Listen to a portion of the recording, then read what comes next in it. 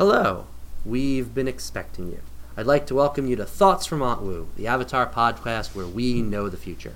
Today we will be discussing Book 1, Episode 9, The Waterbending Scroll. Today on our panel we have Lindsay. Hello. And a very special guest, Delia. Hey, what's up? Possibly Charles and Corey will be joining us later. They are not here now though, so I will let you know if they get on. I, of course, am Mark. And this is our episode. So, first and foremost, we have a special guest today, so we're going to start with you, Delia. Okay. What is your experience with this show, Avatar: The Last Airbender? I watched it on Nickelodeon when it first became a thing, and I watched the series through. And I look back fondly.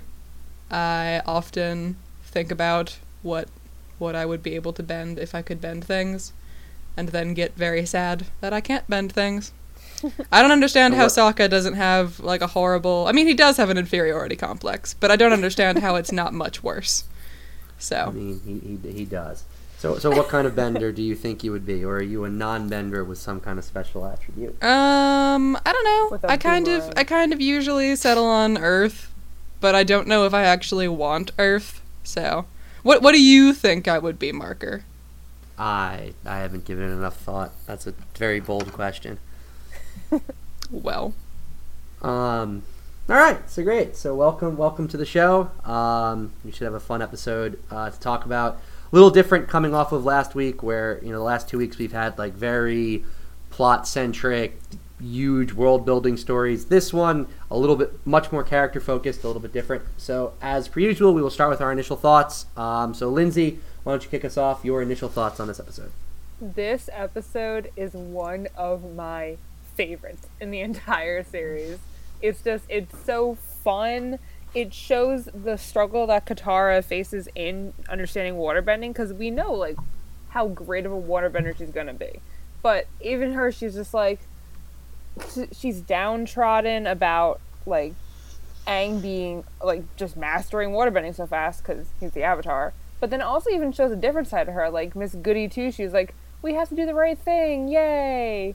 And meanwhile, she steals a goddamn waterbending scroll from pirates. Like, I'm just like, damn, that's impressive, Katara. Like, it shows like a bolder side to her. And I feel like also then the way that it shows Zuko's interaction with the whole thing, it's just very fun to watch, and you don't really know what to expect next in this episode.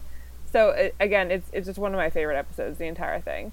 And it also is my favorite because, and Mark's going to hate me for this, this is actually the episode when I started shipping Zuko and Katara. So oh, there'll be plenty of ship, because there's so much Katang in this episode, but we'll get to that later. I don't know what you're talking about. Oh, same, neither do I. Oh, please. I mean, this is the episode where it finally happens, where you and I go at it. I mean, Lindsay's ship is much better. I'm just saying. No, it's not. It is, though. Okay, you're factually wrong. But more importantly, because we're not starting this now. Because if we start this now, it's going to be a 6-hour episode, and that's not going to happen. Last week was a disaster because of how off topic and triggered we got. Mainly me. Like so, Pokemon. Delia. Yes. Delia, so your initial thoughts on this episode. Go ahead. I wish that Corey was here, because I know, even though I don't know him, I know that he fights with you a lot, Mark. So I feel like he would side with me a little bit more, because, as I told you yesterday, I really don't like Katara. And in this episode, I was consistently annoyed with her.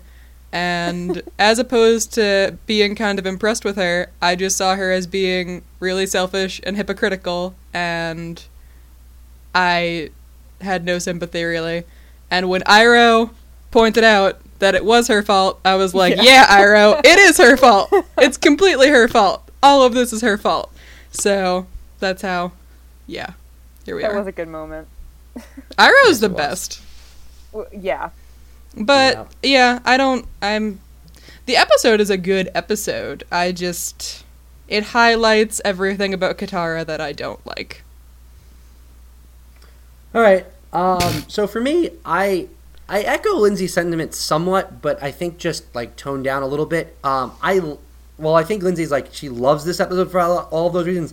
I like this episode for a lot of those reasons. I don't think this is like a great. I mean, what did that say? I don't think this is like an exceptional episode. I think this is still in line with most of the episodes that we've seen, other than the Spirit World, that I think was a cut above the rest, but still in the same sort of same vein. There's a lot to like in this episode. To some degree, with what Delia was saying, I don't disagree with in that this is an episode with a lot of flaws for Katara, but I think that's.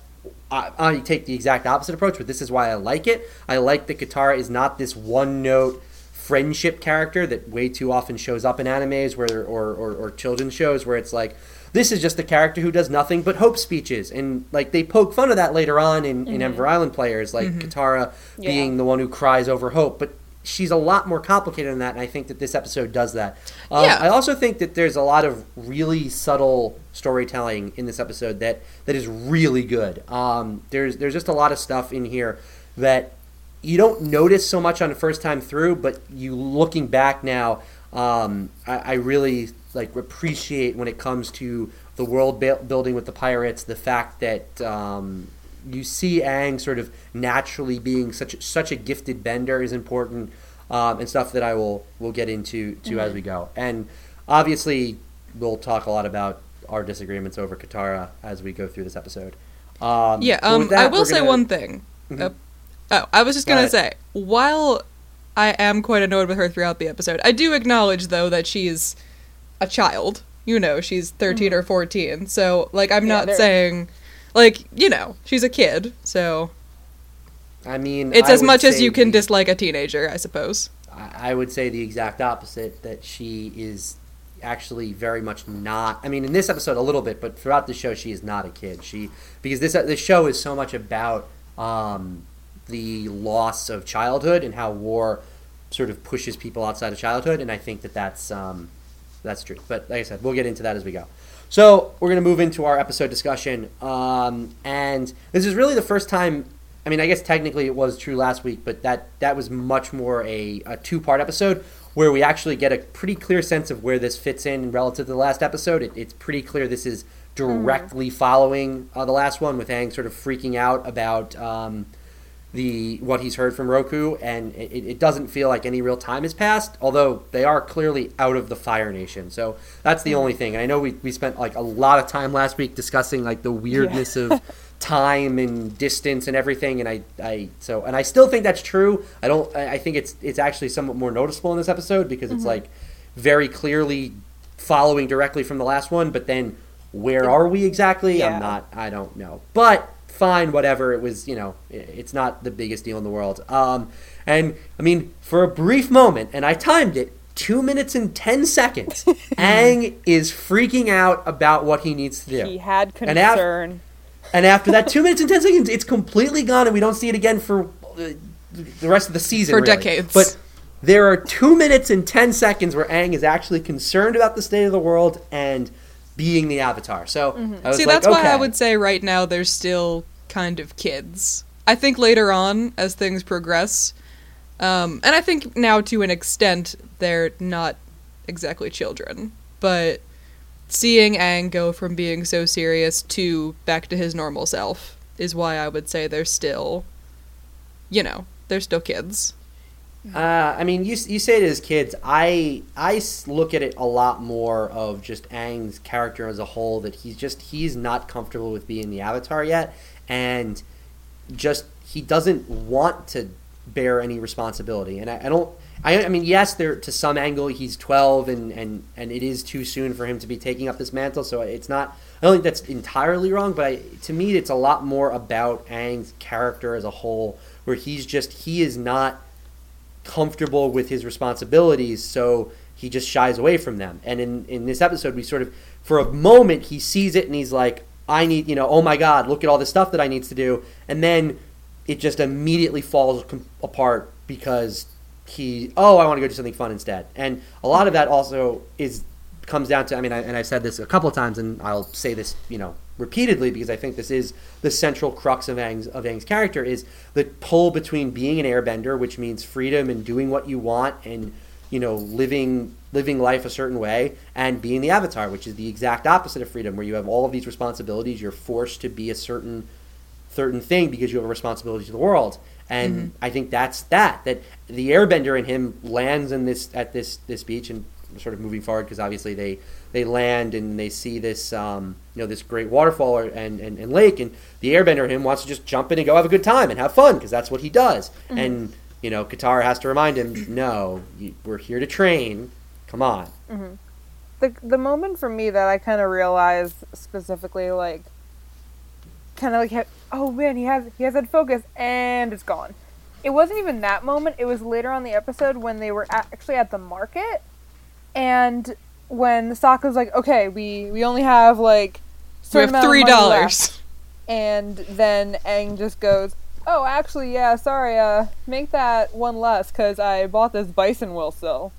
Like, that for me, and it was such a pointless thing to buy, too. Like, obviously, at the end of the episode, it wasn't, but you know what I mean, though? It was, like, one of those moments you're just like, how much money do you think? Like, no, like, you're on limited resources, and you're just like, oh, man, look at that whistle. It looks like a bison. Although it comes back, that whistle is super important. No, I know that, but... No, I know what you're saying. No, I know what you're saying, and I know what you're saying, and I think you're right that, especially when we get to the market, it's like, it's completely gone. But it was just funny to me, like, they land, and immediately Aang's like, don't wait for me, buddy, I'm going swimming, and it's like, no, Aang, come on, like...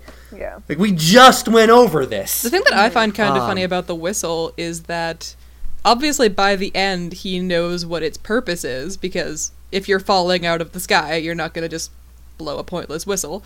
So I don't see why, when he bought it, he didn't mention what it was for. He kind of just accepted that Katara and Sokka were slightly annoyed with him for spending their money, as opposed to saying, wait, no, this is going to... like, signal Appa to come to us. You know what I mean? I think that, to some degree, I think that Aang just, I don't know if he, I think he almost, like, doesn't entirely believe it. Like, he's like, this might come in handy, and then it turns out that it does. I don't know. We'll talk about that when we get further down. Yeah. So in the start of the episode, I like, and I mean, we get sort of, this is very much following up with last week with, the sort of similarities with Zuko and Aang, and sort of we get another juxtaposition of Zuko and Aang training, and it's sort of interesting that Zuko is sort of the much further along one. He's, although Aang is obviously a better airbender in terms of waterbending versus firebending, and Zuko is kind of just sparring with members of the crew. He's not, Iroh's not really teaching him at this moment. It's a lot more like just sparring for the sake of sparring because he wants to get better. And we see Aang, who kind of needs a lot of kind of coaxing to get into this. And I think it's just an interesting, like, seeing Zuko's focus as opposed to Aang's. Sorry, hold on one moment, guys. I mean, keep talking, but... And seeing how Zuko sort of has a certain way that way. Yeah, it's definitely interesting comparison of the two, because like we've talked about it before, how again, like they're completely different characters, but especially with Zuko, like just very much like rigorous, set on what he's doing, and just very like to the book. This is going to be very difficult for him to edit. Yeah, I think that's true. So then we start the training, and right off the bat, I like that you can already see, like, even though she has no experience with this, that Katara kind of knows a little bit about teaching in terms of, like, she's tapering expectations but using a lot of positive reinforcements.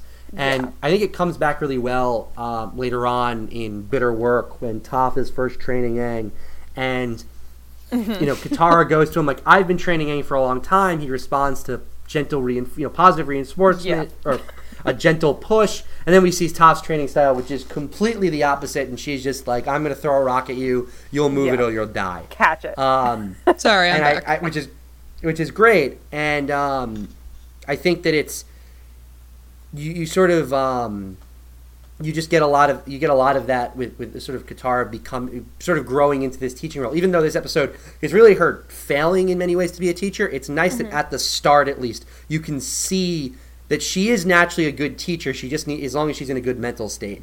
I don't know about you, but personally, as a teacher, I find I work best when I steal from people. That's true, but It's worked you great for represent me. the Bronx, which is a different world. What? And all right, well, I wrote it into the notes, so I guess we can start having this argument now. I really like Aang's line in thanking when sort of Katara is right off the bat sort of feeling a little bit depressed or a little bit self-conscious about Aang getting the first move really fast, and very quickly this is going to fade away because Aang honestly doesn't do a particularly good job of comforting Katara through this episode.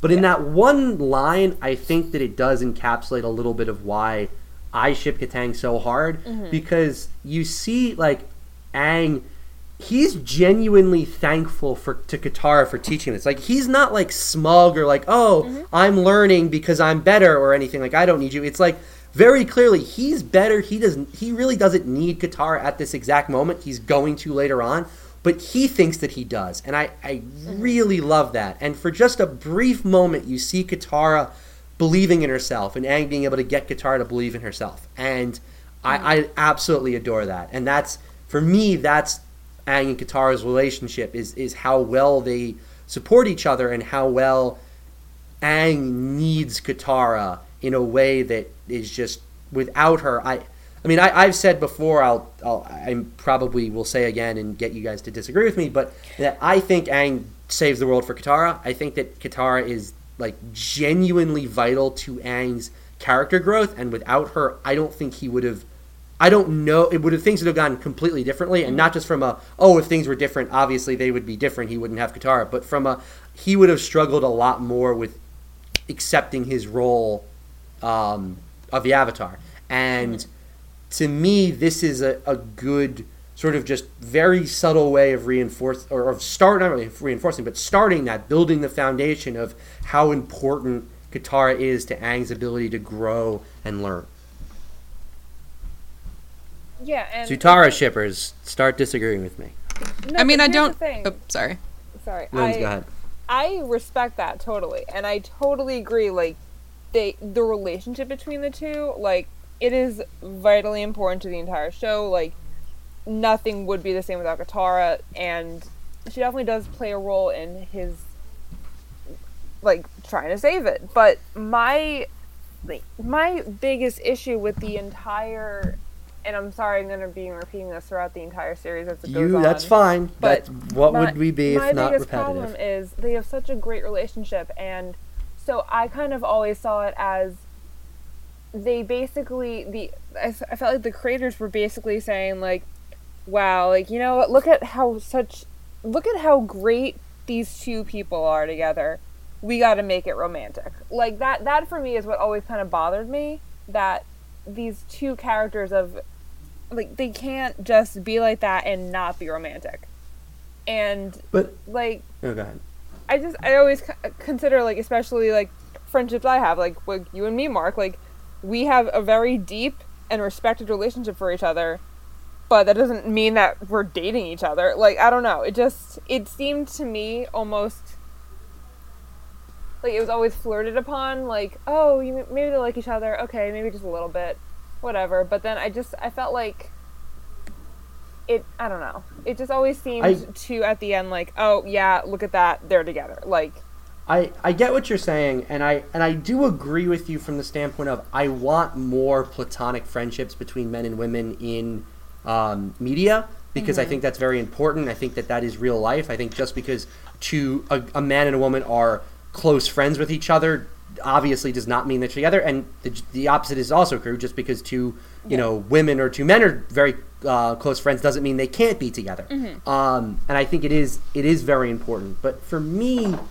I look at romance very much in the idea of, first and foremost, you should be friends with the person that you are with. And you take two people who have this ability to have a deep relationship, a deep friendship, and you just add to it the layer of, okay, they're also attracted to each other, or they're also romantically interested in each other. And I would agree with you if there was nothing between Aang and Katara romantically until, like, the moment it just was there. But and maybe I read this, I read into things a lot more, and if you don't see it, that's completely all right. Yeah. But for me, I see it early on. I see it all throughout book one, and then especially, you get to an episode like Cave of Two Lovers. I think it's very clear to me that these two people are interested in each other, and they just have trouble figuring out with how exactly to get together.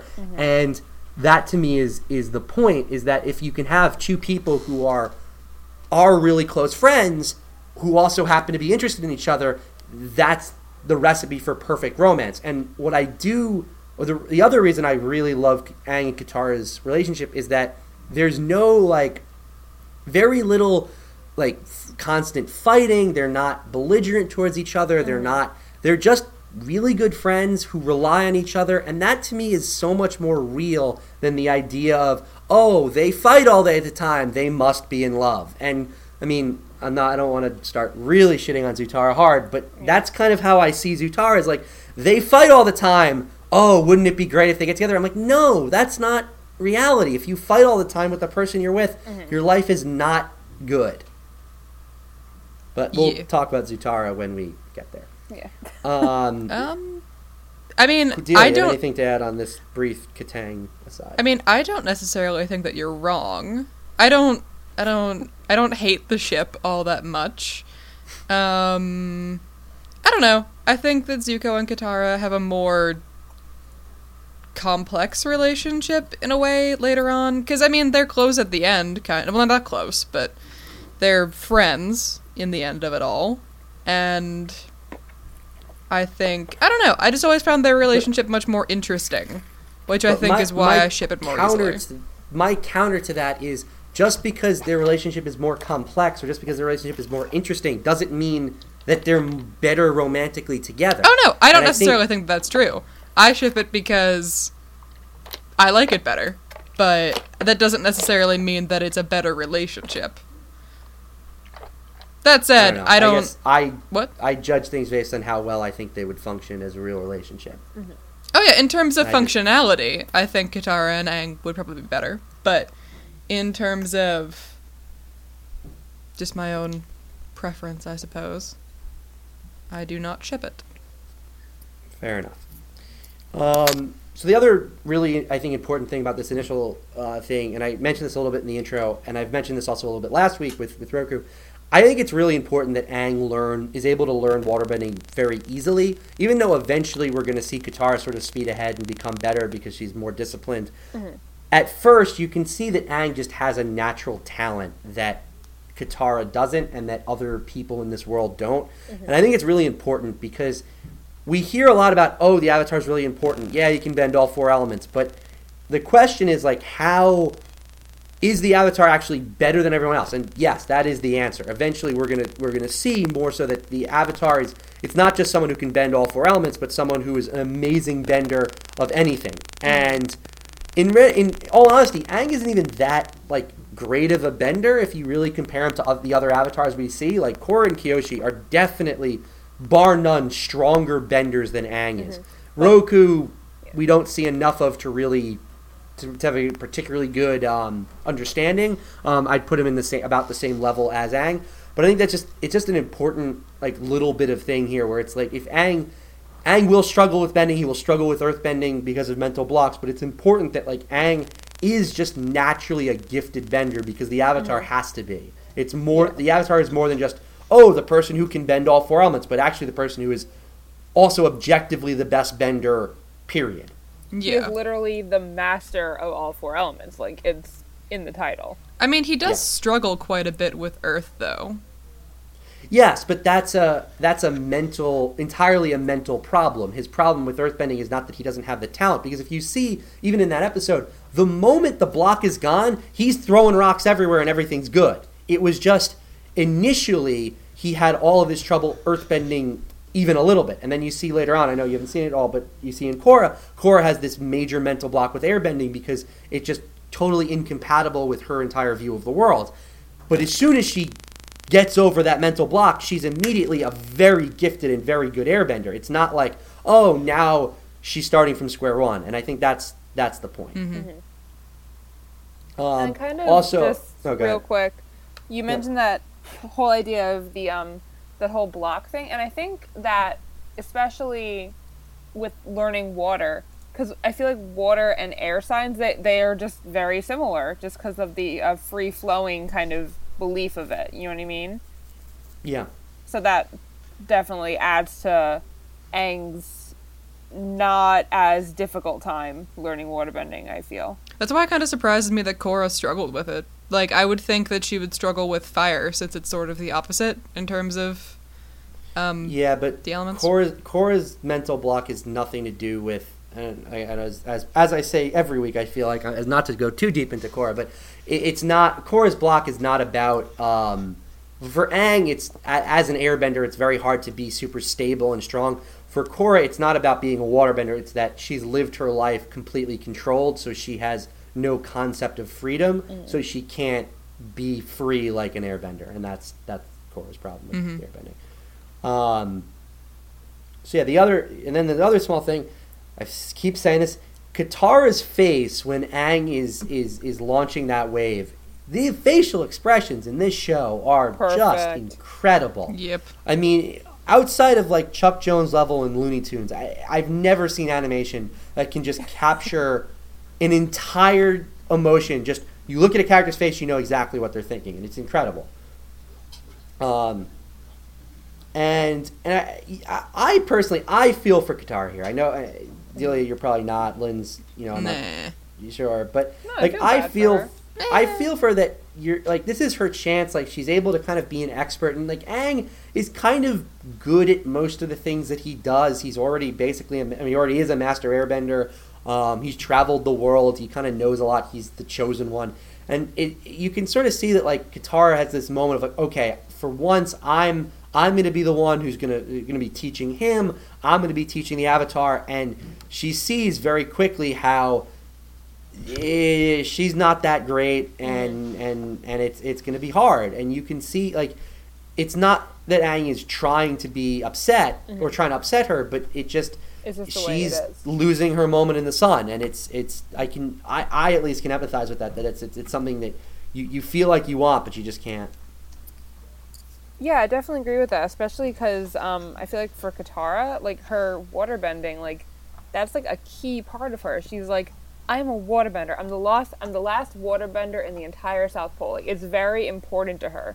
And so I feel like especially when she had it so much ingrained in her mind, like, we're going to go up to the North Pole, I'm going to help him. I'm going to help Aang. And then when she sees that maybe she can't help him as much as, like, she really thought that she could. And, like, this is honestly, I feel like this is something to her that she feels like it's really, it's a part of her. And maybe it's not as big of a part, like, maybe it's not, I don't know, something about, like, the lack of being able to perform as well as Aang kind of then diminishes the, her feeling of ability to even do it. Mm-hmm. My thing is, I can sympathize with the feeling of being overshadowed by someone, especially when they literally just started doing something that you were good at. But just throughout the episode, I thought to myself that what she was doing was just really selfish. Like, you recognize the fact that he needs to be good at this, and you are actively trying to surpass him for your own sake right now.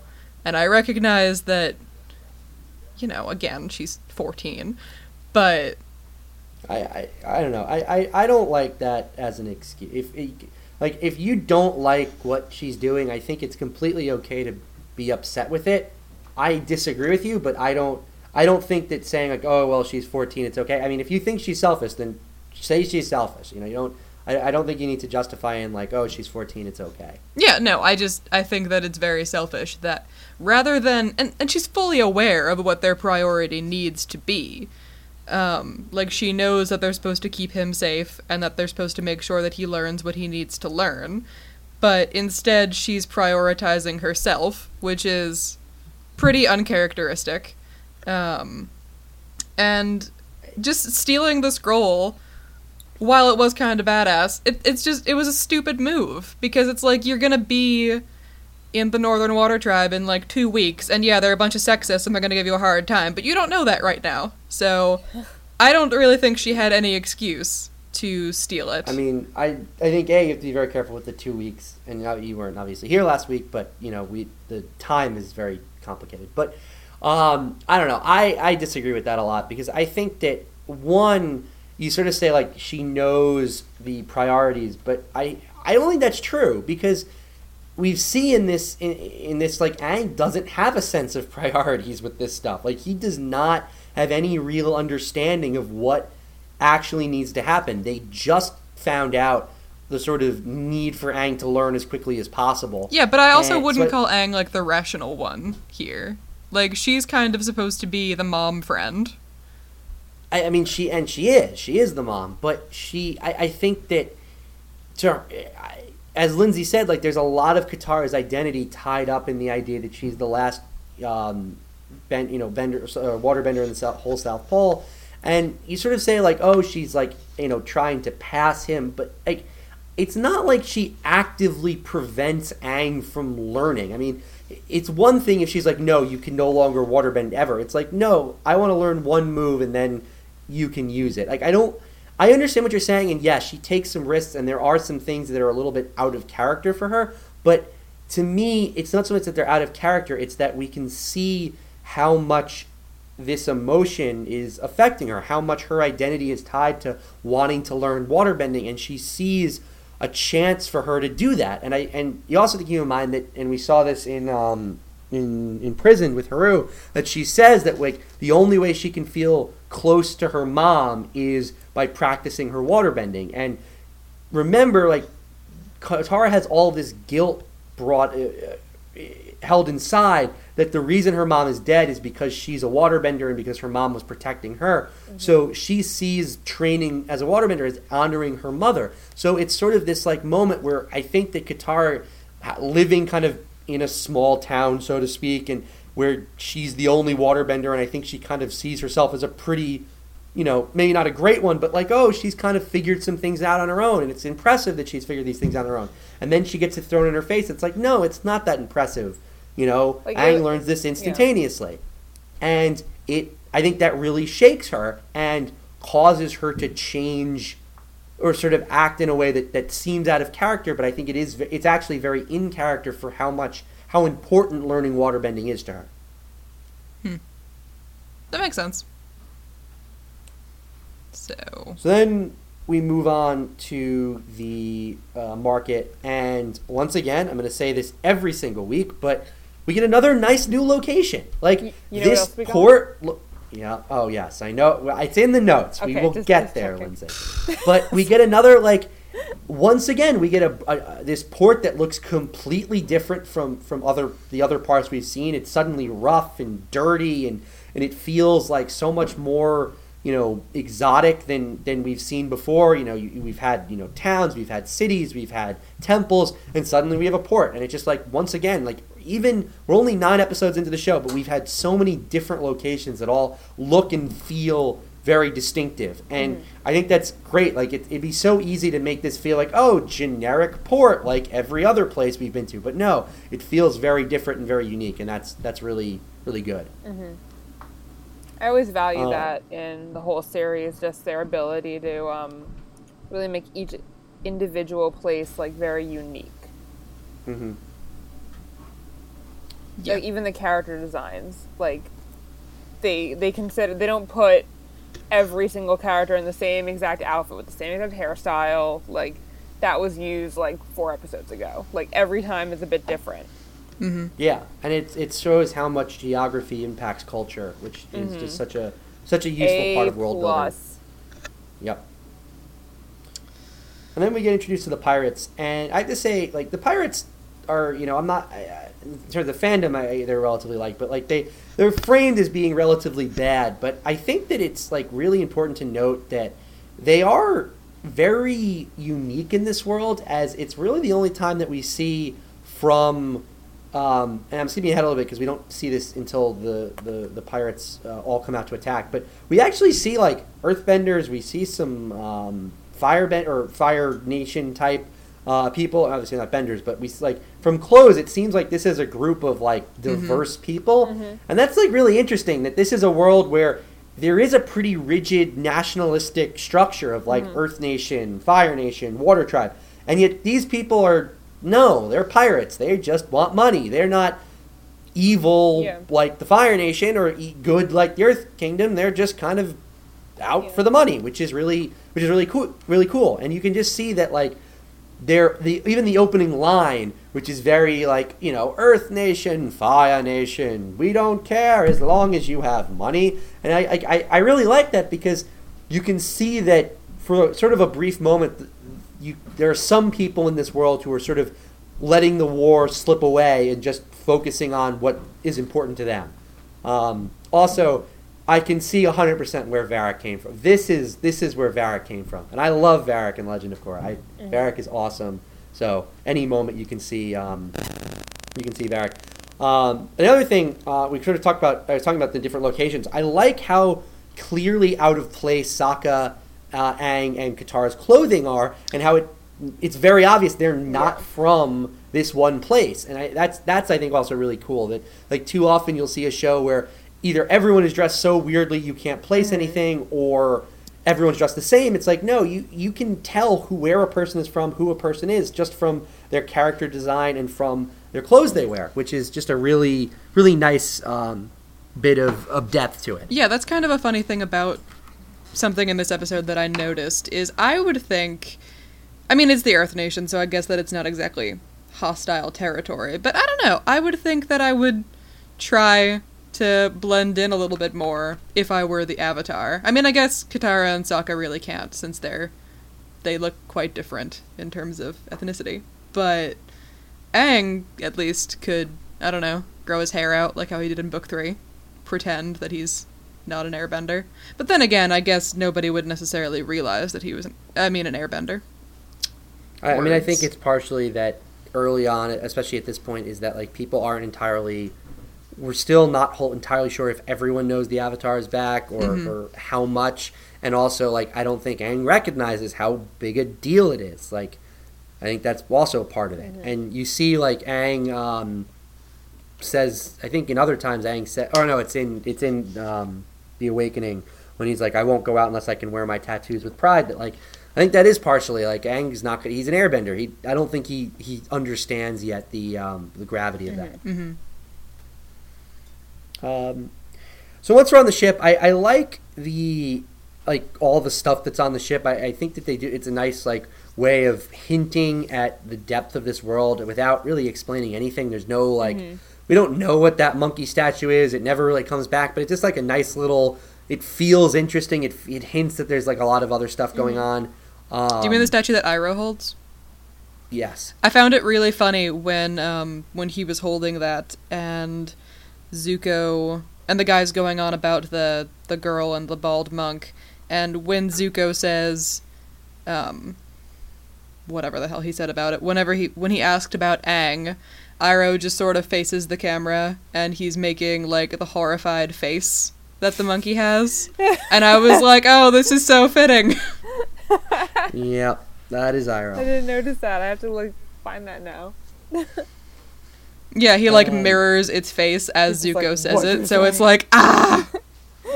He's like, we were finally on vacation for 5 minutes, and we need to run into the Avatar. I was gonna get my monkey statue, but goddamn it, I was gonna get my lotus tile.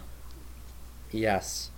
Now the thing about the scroll itself that I obviously it's the sort of main plot point for this episode, but I also think the scroll is very important because of how much it shows that bending is more than just fighting, that it's also an art form, it's also a way of life, because this scroll it's obviously meant to be an educational thing to show someone how to bend, but the fact that a nobleman in the Earth Kingdom would want it says that this is a piece of art, that this is something that someone just rich would want to have. Yeah. And I think that's really, really cool because it shows that water bending and all forms of bending, it's more than just oh, the magical fighting that happens to be in this world, that it's much deeper than that, you know, great bending can be an art form, just like real martial arts. Yeah.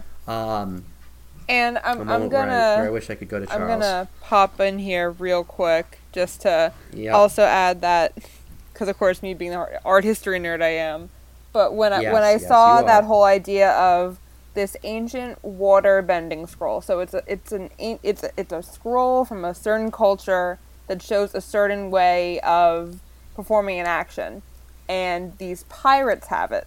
So then it kind of brings up the question of, well, how did they get it, and how are they selling it, like the validity of it. And then I couldn't help but think of the black market of Chinese and Southeast and even just Asian countries in general, the art and certain objects from those cultures. They were often, especially in the 1900s and even today, like there's a whole black market dedicated to essentially taking these aspects of specific cultures, especially from Asia, and then selling them to like the highest bidder. And so I just kind of appreciated that. I was just like, look at that. Yeah, Yep. sorry. No, you are one of the many reasons why you are here is to be our art history And friend. I was like, look, it's like what they did to those ancient Chinese paintings in the early 1900s and just selling them to wealthy American tycoons and then not really caring about the cultural validity of whether or not you stole it or not. Look at that. I feel Yep. kind of bad for that Earth Nation guy who wanted this pretty scroll. Nope. No He's mercy. not gonna get He it. already paid for it. Nope. He'll keep his 100 gold pieces. Listen. It's back wonder to if the it was culture Top's that it father. belongs to. Oh my god, imagine I if it was wonder. Top's father. Oh. Although it's now in Wan Shitong's library, so Yeah. Well. things. This is in a So we library. get our little escape scene, and it was a good escape scene. Lindsay does want me Oh to my God, mention yeah. there was the cabbage merchant. He is Oh, back, the cabbage My merchant. fave. which is very important. Overall, I mean, I think the escape was fine. It was nothing particularly Yeah, special. nothing special. Other than the cabbage And his man, mention course. of Omashu. This place Well, is worse than where else? Omashu. It is, and eventually he will do some terrible It things. wasn't him. Well, his grandson, or yeah, something. Oh like my. that.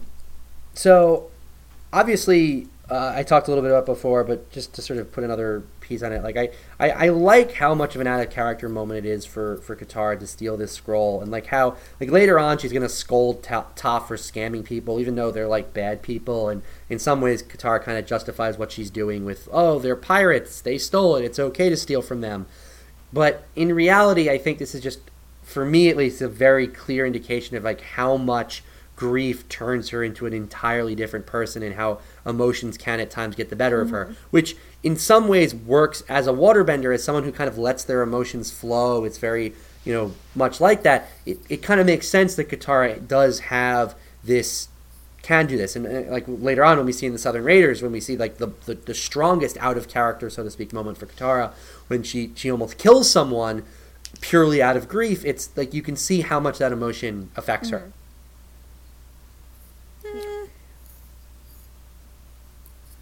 So Delia mentioned a little bit before about Iroh, but I will say one of my favorite Iroh, not my favorite, but one of my favorite Iroh lines is, the only thing better than finding what you are looking for is finding something you aren't looking for at a great bargain. Which Oh, makes me Iroh. think, is it possible Iroh is Jewish? See, I'm glad that Or, you said you know, it, because I thought about Chinese. making a joke, but then I remembered. Or, Chinese. But also, like, that Love is... it.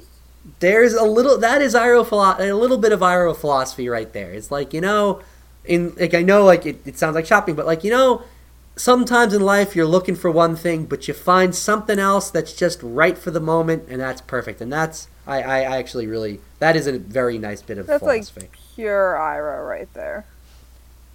Mm-hmm. Love it. So Katara tries to train and learn the water whip, and it's kind of nice that this will eventually become one of her signature moves, is using this whip, and kind of how much she fails miserably with it. Also, Aang, just not the time. This is not the moment to try and help. Katara is way too far gone for that. Not now. And I like, even though I said before I like that Katara and Aang's relationship doesn't have all that much fighting, there are moments where it is necessary, and this is actually a moment where I do like it. For one, you can see the hurt in Aang's eyes when Katara blows up at him, and how much he's just shaken by this, and the fact that Katara and Sokka are the only family that he currently has, and in many ways, like, he kind of feels like he's losing them. And even worse, the reason he's hurting Katara, the reason he's causing a rift, is because of how naturally gifted he is, and how that's because of the Avatar. And Aang is so uncomfortable with being the Avatar. Mm-hmm. He feels like he's lost his entire life because of the Avatar. And for this, like, this moment, you can kind of feel like how much it's twisting the knife when Katara is essentially saying to him, like, I don't want to be around you right now because you're the Avatar, because you're good at bending. And like that's nothing that Aang has no control over that. He's not trying to show off. He's not rubbing it in Katara's face that he's better than her. He's even been pretty, like, overall he's been very understanding and like, he's pretty the only reason I'm learning is because you're teaching me. And yet Katara is still upset, and like this is like a moment where you can see that vulnerability, that pain, and how much just like how much you can tell he cares. Like, he really does care about her, and he really does care about his new family.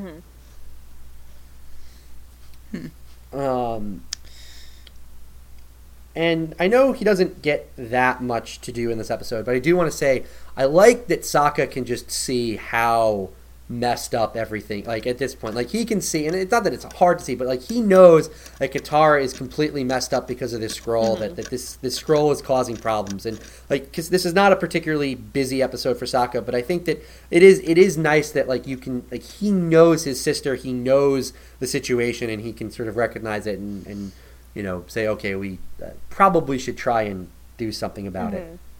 Also, the fact that he gets mad that they don't kidnap him at first is just classic Sokka. I mean, if that's not Sokka in a nutshell, what? I'm not good enough to kidnap? It's like, where's my kidnapping squad? Rude. I like how, had they not kidnapped him, it probably would have made escaping much easier. But no, he must taunt. Yes. So they get captured. We have the scene with Zuko and Katara. Actually, that was before that. I'm skipping ahead a little bit. But so, Lindsay, I will now give you a moment to get on your Zutara soapbox and explain to me why that ship is good and why mine is wrong, and then I will disagree with you. I'm not going to start preaching that my ship's good, your ship is wrong. Like, I'm not going to do that. I'm going to say, though. Explain why you like Zutara. Okay, well, first of all, I'm going to explain. For some reason, in my head, when I first saw this episode, like, I was actually kind of leaning towards Katang. Like, I was like, oh my gosh, look at them, they're so cute. But then for some reason, the moment he said, I'll save you from the pirates, like, something in my little 12, 13-year-old head was just like, oh my gosh, they're perfect together.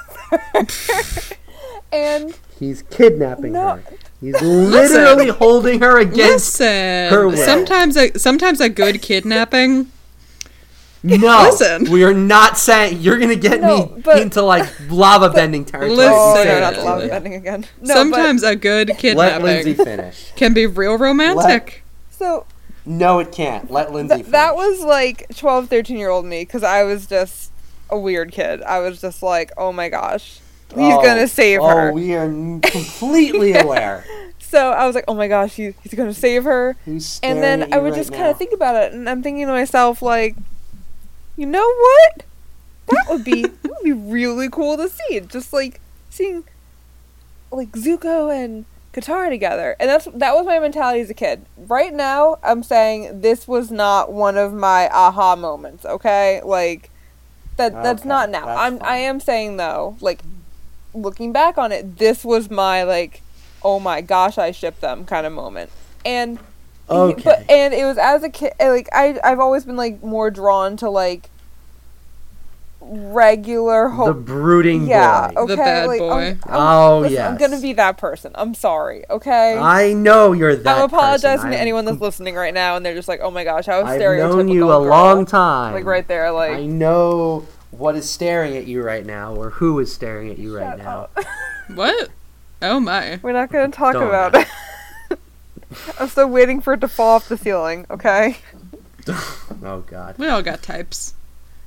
Yeah. So, but listen, that was my belief at the time. It holds now for different reasons. But again, though, this was the episode when I was first watching the whole series that made me go more towards Zatara. Also, I mean, can she really be mad that Zuko showed up and started kidnapping them? I mean, if she hadn't stolen the scroll. Yes, she can be mad. But if she was hadn't kidnapping stolen the her. scroll, No. then this would please. never have happened. Okay. That's really not. This would never have happened, Marker. Marker, this kidnapping was her fault. That part where she's like, Aang, this is all my fault, and he's like, no, it's not. And Yes, I was it like, is. actually, yeah. Actually, it kind of is. In Iroh's case, yes, it was a funny line, but... And it- also is it Reality's Katara's fault? case. Sure, but it's not like Katara can be like, oh, well, I messed up, so it's completely okay that you're trying to destroy the world, because, you know... He's not trying I to stole a destroy the scroll. world. Yes, He's he is. no. He's trying to turn the Avatar over to the Fire Nation and destroy the world. He just wants to resolve his daddy issues. Yeah. Yes, He's he not- does, but those As we daddy talked issues about last will destroy the world. Yes, but you can't say that he's the one trying to destroy the world because that's not his motivation. Yeah, but at this point, he's not disillusioned. Zuko's He's completely kidnapping. loyal. Zuko's kidnapping is valid. I am fine with it. If you believe that kidnapping is something that leads to romantic involvement, I'm not saying that we need to have kidnapping. another conversation off this about why rape is wrong. Listen. Oh, God, we're not. I am But not saying. we're not doing that right I am now. not saying So, that we are kidnapping should moving be the on. golden standard. I'm saying. We are moving on. Listen. We will have this. We will continue this discussion later, young We're man. moving on. So we get back to they've captured Aang and Sokka, and this is definitely my favorite Sokka moment of the show, and it might actually be one of my favorite moments of the episode is Sokka playing them off of each other with the with telling the pirates that Aang's the Avatar and the reward they can get. Yeah. Because it's perfect for Sokka, and he plays it so well, where he's just like, imagine the reward you could get. Like, you guys would be set. It's just a bad business decision. And Aang has no idea what he's doing. He's like, Sokka, shut your mouth. And he's just chumming it up with these guys. It's just so I love this. I love Sokka. Yeah, I think that A- Sokka's So good. intelligence. A+, I think Sokka's Sokka. intelligence is much more subtle, but it's definitely there. Whereas he's not necessarily considered the brains behind everything. I mean, he is. And yeah, I know he brains is, behind. but he's not necessarily. Considered to be so.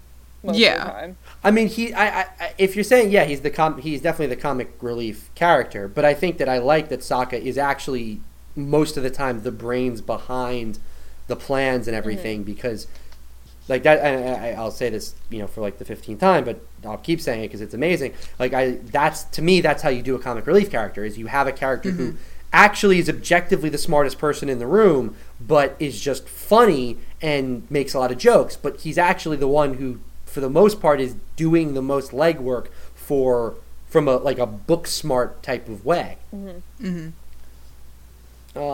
Then we get the fight, and I love this fight. This is actually, this is one of my favorite fights. I know I've probably said that a few times because this is a fighting show and there's a lot of great fights, but I like this, and I'll compare this fight in many ways to the fight with on Kyoshi. And I think the Kyoshi one is a little bit better because the music is timed a little bit better, and there's the setting really fits really well.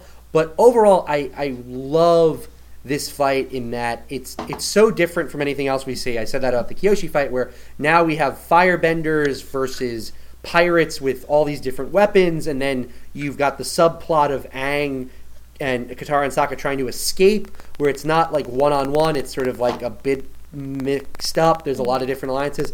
And the fight between the captain and Zuko, the little quick cut with the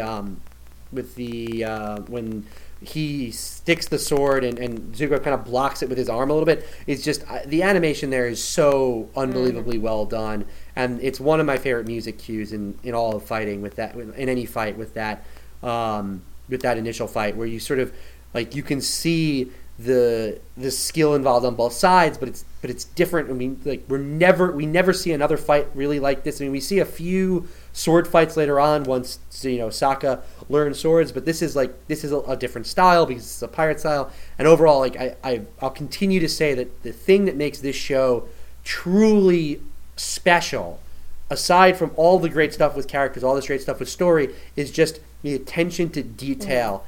And how they made so many fights feel completely different, and this is a moment of that. And in one small cinematography standpoint, it was a very interesting transition using having the scroll flying through the air and then cutting directly to the sword falling. It was just an interesting way to match a screen transition.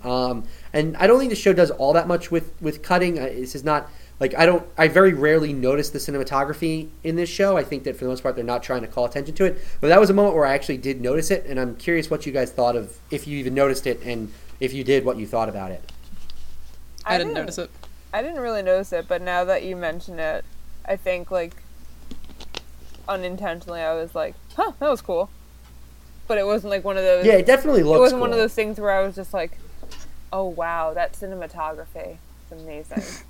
I mean, I don't think it's not so much that it's amazing. It's just that it's I don't think at any point have I noticed a transition like that. It was the first time that I noticed an actual screen transition completely. Yeah. And part of it's that now that I'm watching a show like this, I'm sort of watching with a very critical eye, where I'm looking for little details.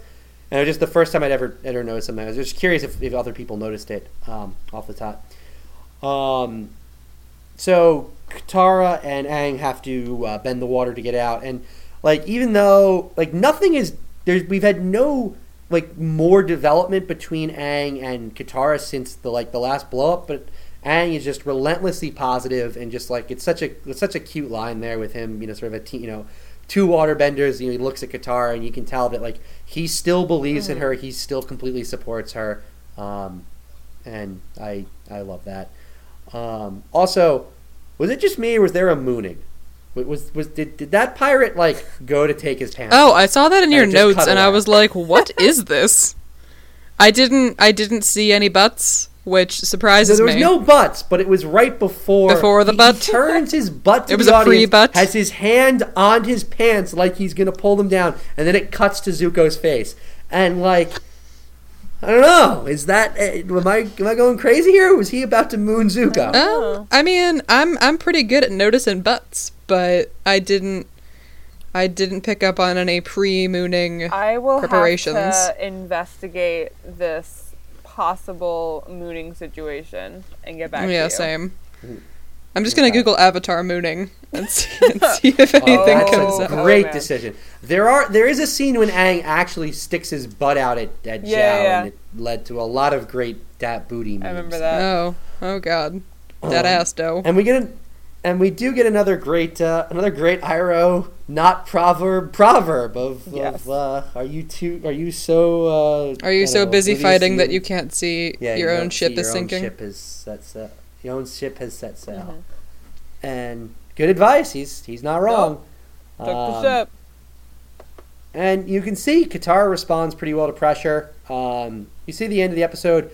One thing, is falling down a waterfall a trope? I don't think so. I'm not, because it seems like it is. This seems like something we see way too often of oh, there's a waterfall. Well, of course they fall down. And you're oh, look at that. Look at that. They survived. Yeah. Yep. And then we see the whistle being important, and it's obviously going to come back. Also, bless you. Thank you. Also, given that there's 2 waterbenders there, I don't know. I was surprised that neither of them, I don't know, figured out a way they're to not exactly great water. Yeah, but I mean, I As don't we know. saw in the episode. Aang's a prodigy. I feel like he could have just fixed everything somehow. Okay. He's the Avatar. He's not gonna die. I mean, he will Until sooner he or later. does. Yeah. Until I mean, doesn't he die does. at like 62? Yeah, Oh, but that's I think that's partially because he was trapped in ice for 100 years, and I don't think that does great things to your internal organs. No. Good thought. What do Imagine you if just throughout Avatar: The Last Airbender, he's like, oh god, my spleen. No, being frozen is a medical advancement in science. Okay. So that's why he lived to be 62. He had other So- issues, okay? I wanted to mention this earlier, but I guess now is perfectly fine when Iroh finds the tile. I like that they introduced the Yes. White Lotus this early. Yes. Like a small little nod, but in reality, the plot kind of does hinge on the idea that this tile is really Yes, important to Iroh. it does. And at first you're like, oh, Iroh's just funny. He likes to play a game and lost one of his chess pieces. And then you're like, oh, no, this is The actually White one of the Lotus is most a big important things that fucking comes out deal. in the show. Now, I know, Linz, you believe in a much more, like, Listen, planned there is out something- Grand Iroh conspiracy. I wouldn't call it a conspiracy. I just think that it's not as random. Like, oh yeah, so I'm in the White Lotus, guys. Like, I think there's a lot more of planning going on this entire time. That he is in the White Lotus, and that he's really kind of doing his best about like trying to monitor Zuko. And I just feel like it's playing a larger part than we really let on. Like I said, I do disagree with that, but I think there is evidence there to support what It's you're the saying. Illuminati Um, of this world. and it's just nice that they put So I like love it. it's like just another little attention to detail moment of like, yeah, we're gonna make this plot about the White Lotus. It's gonna kind of trigger that in our mind, and then we're gonna hear it later when we get to the desert. We're gonna, he's gonna play a game of Pai Sho and use the White Lotus tablet, and suddenly you realize, oh, there was a method to the madness. So definitely, that's Iroh is God. We all know this. And then we get a nice little bit of Katara humor in the end. I will say this, in sort of your defense, Delia.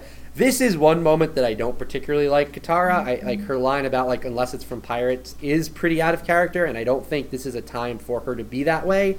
I mean, I understand it's kind of just a joke throwaway line. I don't think we're meant to read anything into it, but that is the one line from her this episode that I don't like, because it almost feels like this is the time for her to be like, I've learned my lesson. I shouldn't have done that.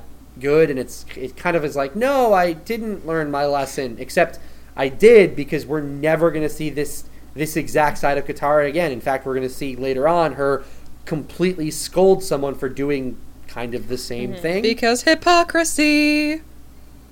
But I don't know. One line is not enough for me to go away from hating, to not stop loving the character, even in this episode. I don't know. The entire time I felt like I really appreciated the part a little bit earlier when, like, Sokka kind of scolded her for it, because he was making every point that I was thinking. Like, you could have gotten us killed. Yeah. We don't need this. I was like, yeah, you're a good older brother. You're scolding appropriately. So. Yeah, but in many ways he's not really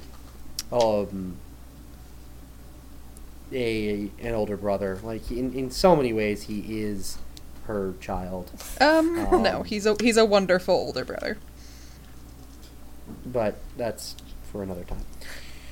So, with that, we're going to wrap up this episode. Unfortunately, it does not seem that Corey and Charles have made it on. That's okay. Maybe I will get their thoughts later on and cut them in or something like that. But if I do not, we will hear from them next week. So, let's go into our final thoughts and our rating.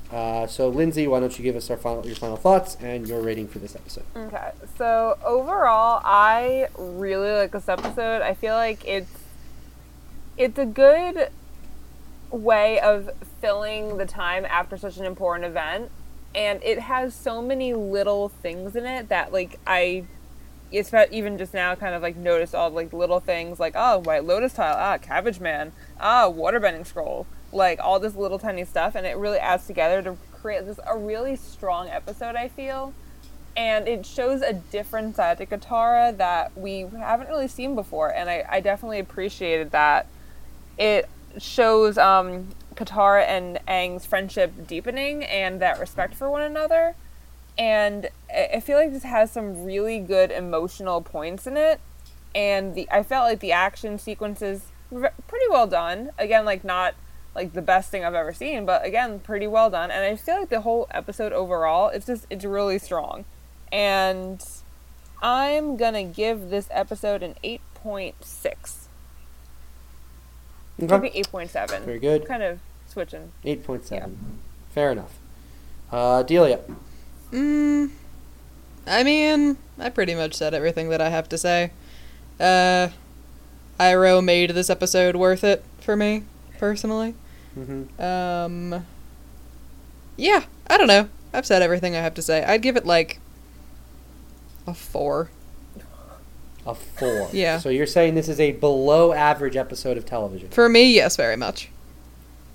Wow. Well, Okay. for Avatar, yes, very much, for me. No, not for Avatar. For television. For television, yeah, No, maybe just- like the rating system is very clear. Like a 5 is an average episode of television. So if you're saying that you turn on the television, you see this episode, you're saying, there's probably something better on. yeah. Oh. Huh? For this episode, That's- yes. If it was the Tales of Ba Sing Se, I would be like, it's 12,000, but Well, that's not a rating. listen. That is not only is that the lowest. You were the first person to give an episode below a 5. You're the first person to give an episode below a 7. Oh, I'm so Just throwing it sorry. out there. You'll probably never let me on this show again. I mean, it just seems to me you do not like this show as much as other people. No, do, I which like is this fine. show. I just particularly don't like this episode. I'm sorry. All right. I totally forgot what episode it was until I rewatched it.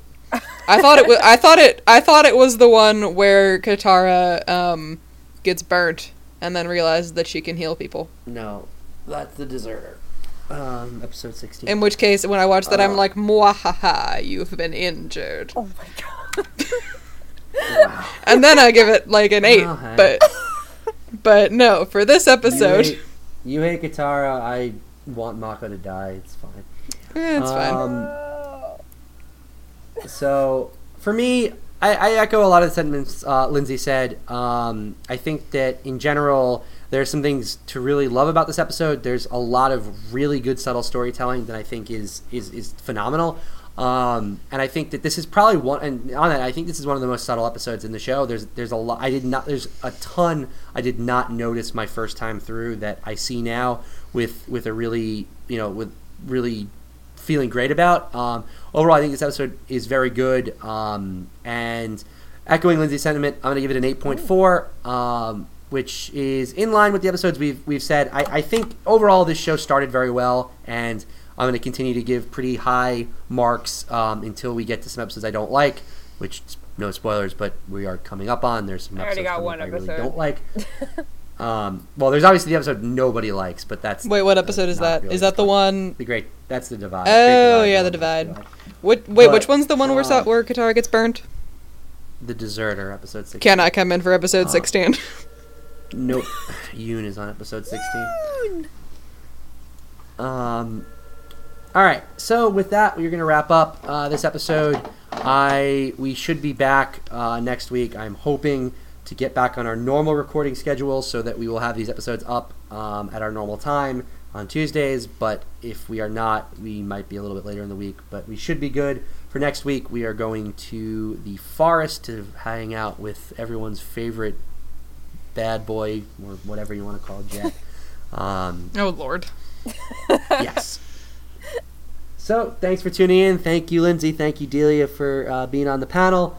And I'm glad you guys can listen. As per usual, you can follow us on Twitter at AuntWoo_pod. You can ask us questions there. You can also leave comments in iTunes, SoundCloud, Google Play, or wherever you get your podcasts. We are now up on quite a few different locations, so you can look for us there. Thank you very much for listening, and I will see you, or you will hear from us, I guess, next week. Thank you very much. Bye. So it would seem that I have found Corey, although this is actually a day later. But through the magic of editing, I'm just going to add this in here. So, Corey, welcome to the end of this episode. The waterbending scroll, we just heard from Lindsay and Delia and myself on our final thoughts. But I thought I'd give you a quick chance to give us your thoughts. So, essentially what I'm going to do is kind of just do the opening, do the end. In terms of, like, what are your initial thoughts on this episode? I really like this episode. I feel like I say that every single time I start something in book one, but again, I mean, this is quality stuff we're talking about. Definitely not the best episode. It's an episode that I think needed to happen. I think it's a very good arc for Katara, and I heard what I missed was people hating on Katara, so I guess... Only one person. So I guess if you hate on Katara, you're not really going to like this episode, but I happen to like Katara. I happen to like her transformation, becoming a good waterbender. And on Zuko's side, I think it's very funny how it begins with Iroh getting that White Lotus piece for his Pai Sho game. So that was something I thought was just very fun, and that's such an Iroh thing. Like that's like such an Iroh story arc, if that makes any sense to you. Yeah, this was a very entertaining Iroh episode. Like not as like powerful as previous episodes, but very just funny. I like the whole trading thing. I like how they all the supplies washed away. They go into town. They find this water scroll, and it's obviously a very important water scroll. I like how much it means to Katara that she can learn new techniques in waterbending, which ipso facto helps out Aang, because Aang needs to learn waterbending anyway. I love the cabbage merchant's return. I like a lot of this episode. I like how this episode also begins the arc between Zuko and Katara. I mean, this is a very important episode for their future, especially with the necklace. Yes. And that's... Yeah. Keep going. Yeah. This starts off an entire arc, if you think about it. This episode is alluded to a lot later on, especially between Zuko and Katara when Zuko eventually joins Team Avatar. So overall, I really enjoyed this episode. So I'm going to give a couple of quick few points I want to talk about with you because you weren't here, and I figure you should give your opinion. And since you just brought it up, first place I want to start is I kind of let Lindsay get on her soapbox a little bit about Zutara. I went through my soapbox because I think this is a very powerful Katang episode. I think there's a lot of it in this episode. So I will give you the same opportunity. Get on your soapbox, defend your ship. Why is Zutara good? If it is, in fact, good in this episode. If it isn't, then you can say it isn't and just move on. Well, this episode, it's not good, but again, we're talking about the overall picture here. And the reason I like Zuko and Katara, the idea of them, especially when I first ever watched the series, is that that's like an overarching arc right there. I mean, first off, you have the whole Sharks versus Jets thing, where you got a prince from the Fire Nation, you got the Water Nation. I like that you went back to West Side Story and not back to Shakespeare. Like you're like, oh, it's based on West Side Story, not sure, it's based on Capulets Romeo and Juliet. and Montagues. Sure, we'll go Romeo and Juliet. Making fun of you. But yeah, I mean, listen. Now this is the whole point, is knowing where the entire series ends up. Obviously, Aang and Katara work out for the best, and obviously, I mean, I can't really talk about them as parents because they're probably really shitty parents, as you saw how screwed up their kids are. Well, I think Katara is a good parent. I think Aang is very clearly a shitty parent. Sure. And I always thought, my first viewing of the series, I always thought it made sense, as I said earlier on in earlier episodes, it makes sense for Aang to have an infatuation with Katara. I just don't get how Katara gets to that point. But whatever. We'll go against that. I liked the idea of Zuko and Katara, mending their relationship and but now that I know that obviously they're not meant to be, it's what it is. That's why I kind of think this is kind of like a throwaway. Because again, when you first watch this, sure, you see Zuko, Katara, you don't know that Zuko's going to join Team Avatar, but then there's a lot of episodes where like I almost think they're going to hint at it, and it never gets really hinted at, and then eventually you just come to the realization that Katara's going to hang up with Aang. So it's what it is. There's ships I completely do not support. There's ships I completely do support. I'm very indifferent about where Katara ends up. I don't mind that it's Aang. I think, honestly, my honest opinion, I would have liked it better if it was Zuko, but you know what? Nothing gets derailed for me. It's what it is. Okay, that's totally fair, but I just figured I'd give you that opportunity. The other big thing I want to talk about is just Iroh in this episode. I know you have probably the biggest love for Iroh on this show, although obviously all of us really like him. So if there's anything specific about Iroh you want to talk about in this show, I think in this episode I'll give you the opportunity now. It's really I could go on for hours. I mean, again, I love. Please don't. I love the whole concept behind him going to try to get a Pai Sho piece, while on Team Avatar's side they're going to get the supplies that were washed away. It's like funny how one is super mega important while the other one's like, hey, I'm missing a piece of my favorite game. So it's like that's great. I mean, Zuko versus the pirate captain is a really cool fight, I thought. Yeah, I talked about that a lot. I love that fight. Not a lot to say.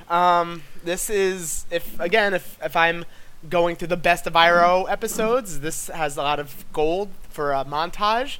If that makes any sense to you. Oh yes, I said it. I said it earlier, so for viewers you're gonna hear the second time. But the only thing better than finding what you were looking for is finding something you weren't looking for at a great bargain.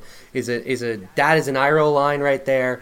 And that's up in the pantheon of great Iroh quotes. Oh yeah, 100%. So yeah, and in order to avoid me ranting about how much I like Iroh, I do every episode, I'll leave it at that. So.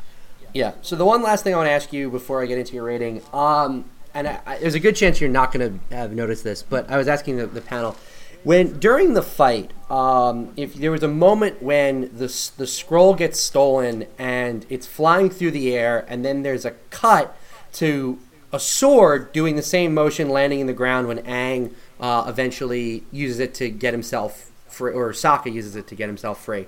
And my question is, did you notice that cut?